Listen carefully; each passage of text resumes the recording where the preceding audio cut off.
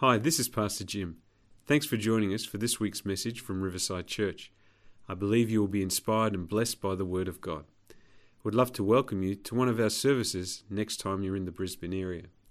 If you'd like to know more about us, go online at www.riversidecc.org.au or like us on Facebook to hear about up-and-coming events. I hope you enjoy the message. God bless you. Thank you, everyone. Thank you. Everyone good? What a great time of worship, hey? I had a few tears at the altar, so I'm just hoping I'm not speaking to you with Alice Cooper eyes this morning. But, you have to be a little bit older to get that. Yeah, I just realised. Let's pray. Heavenly Father, we come before you now because you are our King. You are our Lord. You are our Saviour. And, Lord, as I bring this message, let me be I am a willing vessel. Just use me as your vessel, Lord Jesus. In the mighty name of Jesus, amen. I've entitled this morning's message, Where Did You Put Your Treasure? As you know, we are in a series this month as we're leading up to the miracle offering that Jim was speaking about. We're in a series on giving. We're talking about giving. Last week, Pastor Jim spoke to us about attitudes to giving. What is the attitude with which we give? Giving is at the heart of Christianity. Giving is at the heart of Christianity. Probably the most famous verse that you will ever hear, that everyone seems to have heard, John 3:16, for God so loved the world that he gave. That he gave. Giving is at the heart of Christianity. Jesus said, I did not come to be served, but to serve and to give my life as a ransom for many. But what does that mean for us as followers of Jesus? What does it mean as followers of Jesus? And does that include our money? Now, I've heard said that Jesus talked about money more than anything else. Now, I'm not sure that's strictly true. I don't really think that is strictly true, that Jesus talked about money more than anything else. Jesus did talk about money, but he talked a lot about the kingdom of God or the kingdom of heaven. And when he talked about those things, he interspersed a lot of stuff about money. So Jesus did talk about money, but what he was talking about was the kingdom of God. So when he was talking about money, he was talking about how money is used in the kingdom of God. How it's used in the kingdom of God. Why did Jesus talk so much about the kingdom of God? Because he was instituting a new kingdom for us to live in. So on his time on earth, his teaching was how we live in that kingdom. He was instituting a new kingdom. That kingdom is in opposition to most of the ways and the manners of the world. And so he was saying in this new kingdom, it is not the way the world is. It is not the way the old kingdom is. And as Alyssa said, thank you for the new covenant. It is not the same as an old covenant. There is a new kingdom with a new covenant, and this new kingdom works like this. This is what Jesus was doing when he was talking about the kingdom. Now, preachers, we can be very hesitant about talking about money because there's so many people out there who say the church just wants your money. The church is just after your money. So often preachers feel hesitant to talk about money. There's even people inside a church that say, I think the church just wants money. Maybe the church just wants money. Maybe you're sitting there this morning and thinking, oh no, why did I invite a friend today? Because they're going to talk about money. And so preachers can get a bit hesitant about that. But here's the thing. As followers of Jesus, we need to understand how we are to view money as part of Jesus' kingdom. We need to understand how we should look at money, how we should think about money, how we should use our money, because we are part of Jesus' kingdom. If we remember Romans chapter 12, right near the start, it says, do not be conformed to the pattern of the world. See, the world has patterns, but the kingdom has principles. And Jesus is saying, don't get caught up in the way the world is doing things. Paul in Romans is saying, don't be so conformed to everything that the world is always doing. There are principles in the kingdom of God that are different than the patterns of the world. And we need to understand what that means about our money. So Jesus did talk about money quite a lot. And I want to be like Jesus. So this morning I'm going to talk about money. I feel like I'm just going to be like Jesus and talk about money. So please come with me to Matthew chapter 6. Matthew chapter 6. The passage we're going to look at this morning sits smack dab in the middle of what is generally known as the Sermon on the Mount. Matthew chapters 5, 6 and 7 are where Jesus brings teaching. And what is he bringing teaching on? The kingdom of God, the kingdom of heaven. They are interchangeable terms. They mean the same thing. The kingdom of God has been instituted by heaven. So when Jesus said the kingdom of God or he said the kingdom of heaven, they mean the same thing. What it means is the rule and reign of Christ. So if we are living in the kingdom of God, the rule and reign of Christ is on our lives. We are living under the rule and reign of Christ. It's a kingdom. Our kingdom has a king, and our king is Jesus, and we are living under his rule and reign. And the kingdom of heaven means the kingdom has been instituted by heaven, because for God so loved the world that he sent his son. So God instituted a new kingdom from heaven, sending Jesus. Jesus went to the cross and he rose again and established the new kingdom. The kingdom of God, the kingdom of heaven, it is the rule and reign of Christ in us. So from the very start of chapter 5 in Matthew, Jesus begins to talk about the kingdom of God or the kingdom of heaven. And right to the last verse of chapter 7, which is we put it into chapters, but it's one long monologue basically. It's Jesus, maybe it's like he's preaching a sermon. And it starts with the kingdom of God, and chapter 7 ends with speaking about building your house on solid foundation rather than building your house on sand. So the idea is, in the new kingdom, we have a solid foundation, and his name is Jesus. So how do we live in this kingdom? So we're going to have a look at a few verses in chapter 6, right smack dab in the middle of Jesus' Sermon on the Mount. And these talk about money. Is there any doubt that Jesus is talking about money here and possessions and material wealth and the way we view it? No. There's no doubt. Jesus is talking about our attitude to material possessions, money, wealth, whatever we want to call it. So there's no doubt about that. And I wanted to use this passage because not only have I said to you, Jesus talked about money, but this is Jesus talking about money.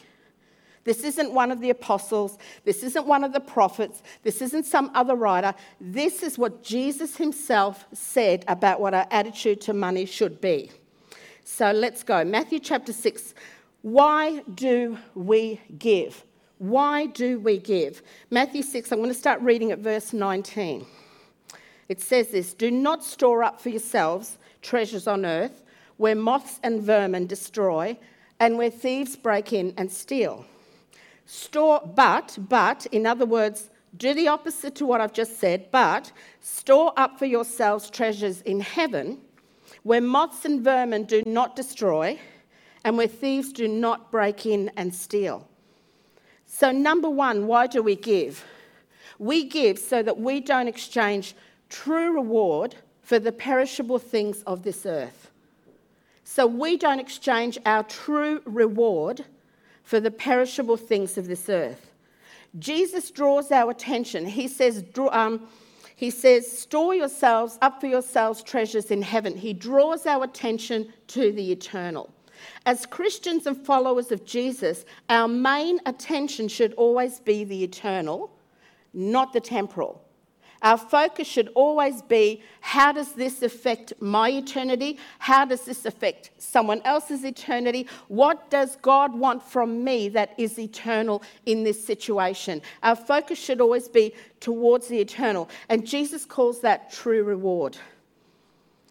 And he brings out how everything on this earth that we can sometimes hold so dear, material possessions, finances, wealth, status, we can hold those things so dear. We can work so hard and fight so hard to try to have all these things.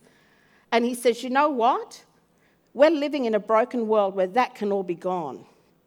If you've seen the news this week from Hawaii, from Maui, we live in a broken world where buildings that are 300 years old can disappear in a moment. And Jesus is saying, Stop putting all your focus and stop making what you value most that which is only temporal, that which is only temporary. He speaks of the thief. Now, when else has he spoken of the thief? If you remember in John chapter 10, Jesus says of Satan, he says the thief comes only, so any activity that Satan tries to do to Christianity, the church, to whatever, it is only to steal, to kill, and to destroy. He has one job description. He is never good. He is never for your benefit. He is always for the destruction of God's people and for the attack of God's people.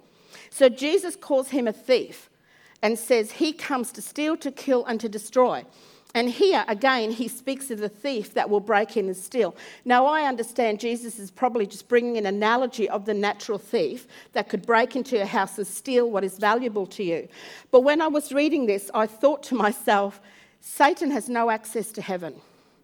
So when we store our treasures in heaven, no matter how much he wants to steal from us, he has no access. That when you store your treasures in heaven, the thief, the destroyer, cannot access that.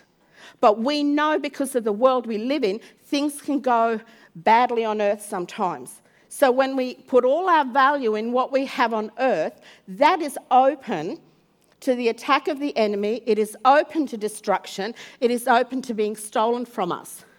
But when we store our treasures in heaven, the destroyer has no access. It is safe with God. Store your treasures in heaven. I see this as a world economy versus a heaven economy. What economy do we want to live in? The old kingdom economy or the new kingdom economy? Living by the principles of the new kingdom, living by the principles of God's kingdom, and therefore his economy, has been so important to Jim and I, our whole marriage, that we taught it to our kids from when they first had money. My kids will testify to this. When they first got a bit of money in their hand, we talked to them about this. What, when they had their first job? No. First part-time job? No. When they got their first pocket money. When they got their first pocket money, we talked to them about the principle of giving, sowing and reaping, and what it means to be a person that lives in the kingdom of God. We started talking to them about it when they were that young. This is what we would talk to them about. Now, I asked a question on Facebook this week, referring to the message that was coming this week, asking how much kids get in pocket money these days. I was absolutely shocked at the answer. Do you know, Jim, kids these days, 30 years later from when ours were little, they're not getting much more than we were giving our kids. Our kids were seriously overpaid. I'm looking at my son right now. We could have a bigger house if we had not overpaid our children so hugely. They're barely getting much more now than my kids got 30 years ago. I was expecting to hear they were running around with 50s in their pockets. It's nice to hear they're not. It's nice to hear they're not. That's a good thing. But we taught our kids to give to God with their pocket money. We taught them right at the start. We didn't force it. We didn't legislate it. We didn't say, hell awaits you if you don't do this. We didn't do any of that. But we taught them, if you belong to Jesus, you belong to Jesus' kingdom. This is how the kingdom of God works. Now, you might think, well, they were little kids. Of course they're going to listen to you and do what you want. Yes, that's parenting. That's parenting. You might say, well, that's such a small amount. What would that tiny amount do? You might say the church doesn't need that, God doesn't need that. No, they needed it. They needed it. We weren't going to wait till they were in their 30s and say, maybe you're ready to hear this now. This is how the kingdom of God works. No, from a very, very young age, we said this is what it is to live in the kingdom of God. Not because God's a taker, but because you can't outgive God. And we've all heard that expression, haven't we? You can't outgive God, and it's the absolute truth. But do you know what I think also? I think God's already outgiven anything we could ever do in Jesus. God gave us Jesus.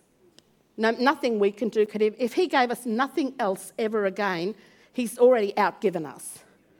But the truth is, he put principles in place that when we give to him, he takes care of us. Amen? And so we taught this to the kids from when they were very young.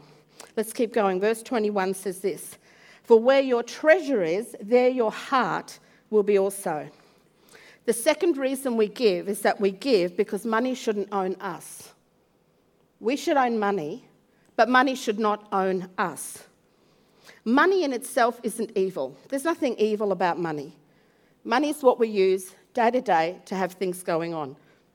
Having money isn't evil. There's an often misquoted verse, "Money is the root of all evil." Do you hear that verse being misquoted a lot? I hear it on TV, I hear it from people. The verse actually says, "The love of money is the root of all kinds of evil." It's the love of money. See, you can be rich and be a lover of money, but you can be poor and be a lover of money. It's all about where your heart is. It's all about where your heart is. Money is neutral. Money is just a means to an end. It's simply a means to an end. What the means is and what the end is entirely up to the person holding the money. Money's a means to an end, but the means and the end entirely up to the person holding the money. So Jesus said, "Lay up for yourselves treasures in heaven." What is he saying? He's saying, use money you have now for kingdom purpose, because then you're laying up your treasures in heaven rather than laying up treasures on earth where there are vermin and there are moths and there are thieves that can bring destruction to it. Lay up your treasures in heaven. Use money you have now for the purpose of Jesus' kingdom to lay up for the treasure in heaven. So in terms of a means to an end, the means is if I give money for the kingdom, the end is treasure is laid up in heaven. The other option is if by my means I just want to look after myself and I'm just going to build myself and I'm just going to work hard to have status and whatever else I want to have in this life, okay, but that will only last as long as I live, at best. At best, that lasts as long as I live. The issue is not how much do you have, the issue is does it have you? Does your money have you? Is it hard for you to part with money towards the kingdom because you love the money so much? Are you in a position where what you value most will not outlive you? And I'm not talking about our kids and things like that. Please understand, Jesus is talking here about material possessions. And that's what I'm talking about this morning, about money and material possessions. If we are not laying treasures up for in heaven, we are laying all our treasures here, and at best, it lives as long as we do. And we show what matters to us by how we move money, how we use money. It does not matter how much belongs to you. It doesn't matter. This is not against rich or poor. It doesn't matter how much belongs to you. The only thing that matters is to whom do you belong? To whom do you belong? Now, verse 22 and 23, Jesus says, "The eye is the lamp of the body. If your eyes are healthy, your whole body will be full of light. But if your eyes are unhealthy, your whole body will be full of darkness.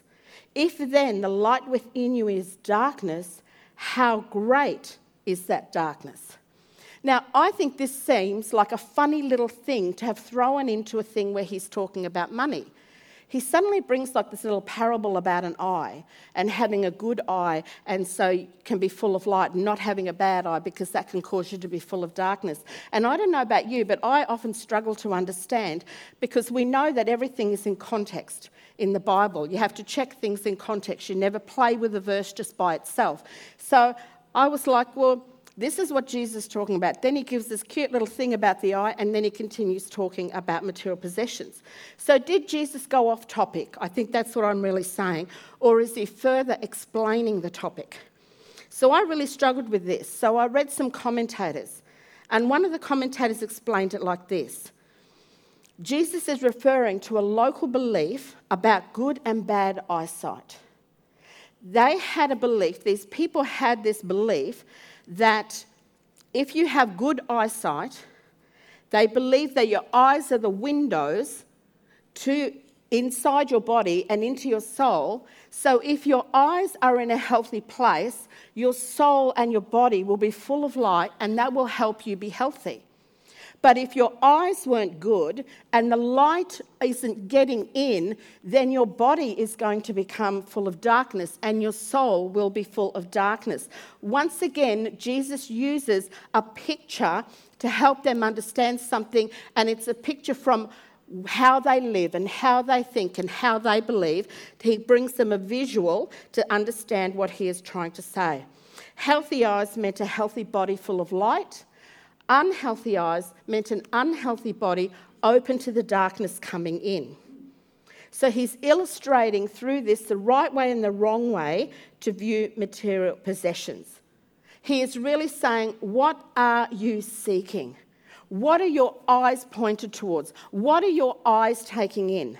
Because if your eyes are pointed to the wrong thing, you're not getting Jesus' light into your body and into your soul. But if your eyes are pointed toward Jesus, if you're looking towards Jesus, his light is coming into your soul. He is bringing his light into your soul.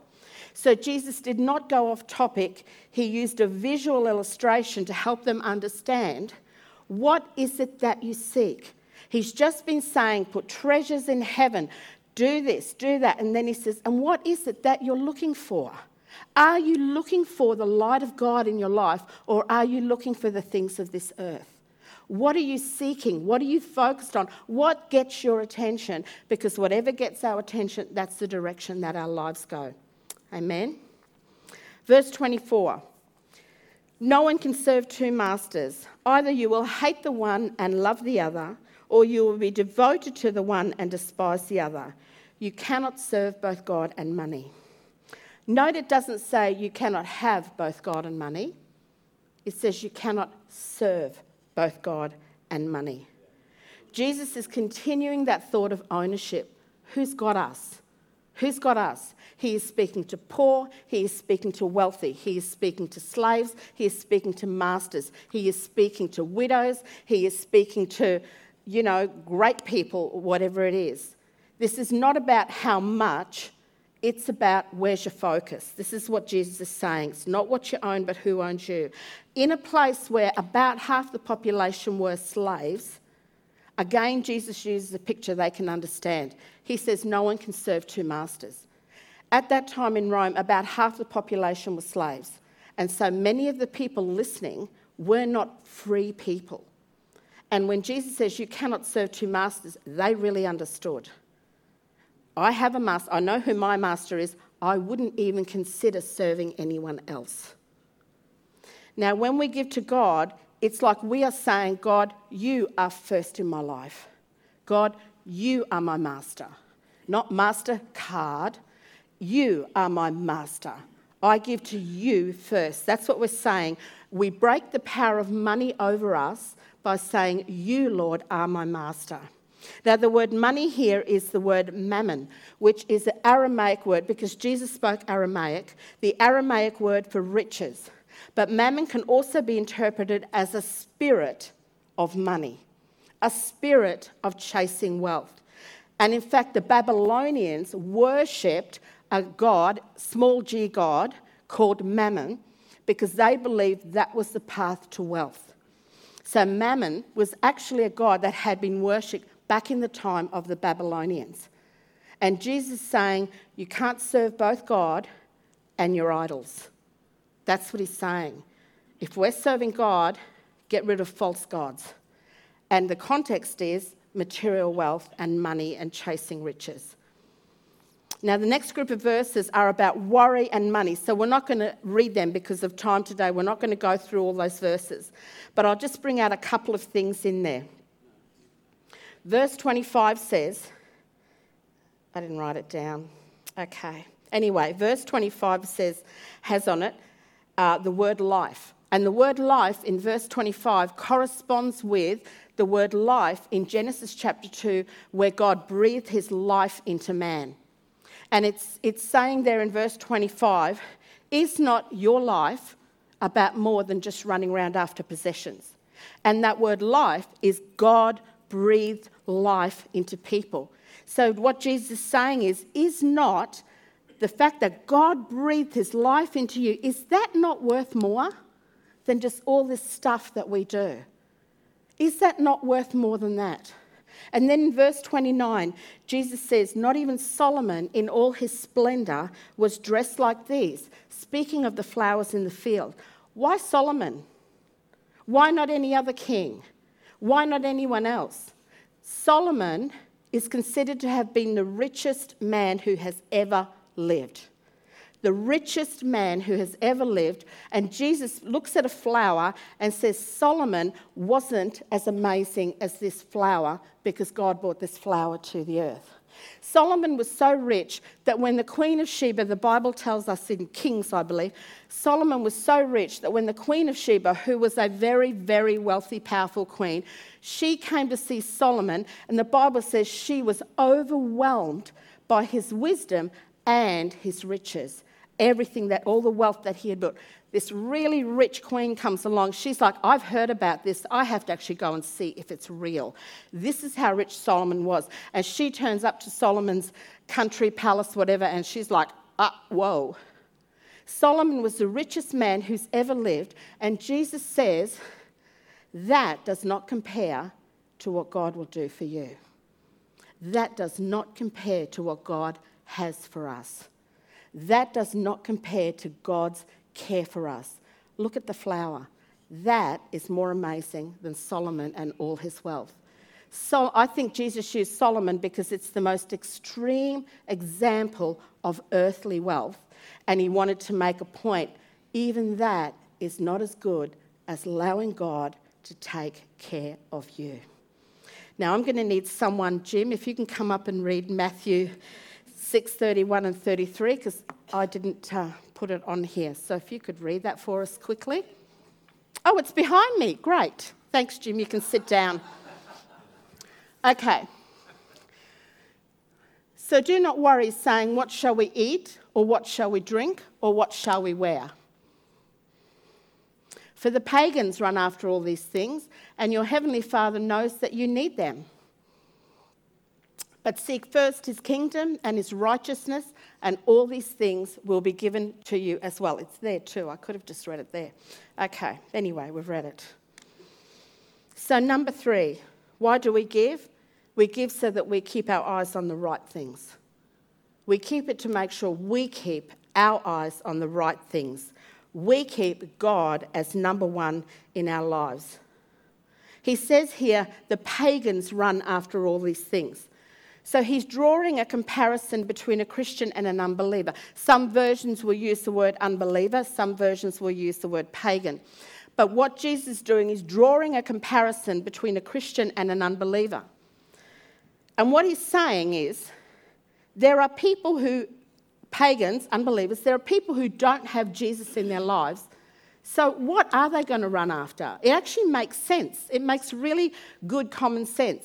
If you don't have Jesus in your life, you have no thought of going to heaven. You have no thought that there's something for you after the life you live now. What are you going to focus on? You're going to do everything for this life. You're going to have the best life you can possibly have. You're going to live your best life. You are going to live your best truth, whatever it is. You're going to do what is great for you right now in this life, because this is all you have.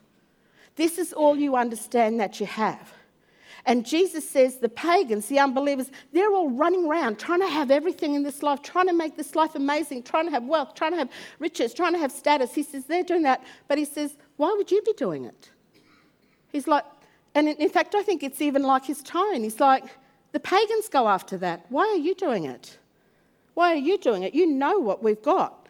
We understand this is a temporary gig. That's what this is for us. And then we go to eternity, and Jesus is like, why is your focus on everything here now instead of your focus being there? He says, they're all running around after that, but that's not for you. That's not what we're meant to be doing.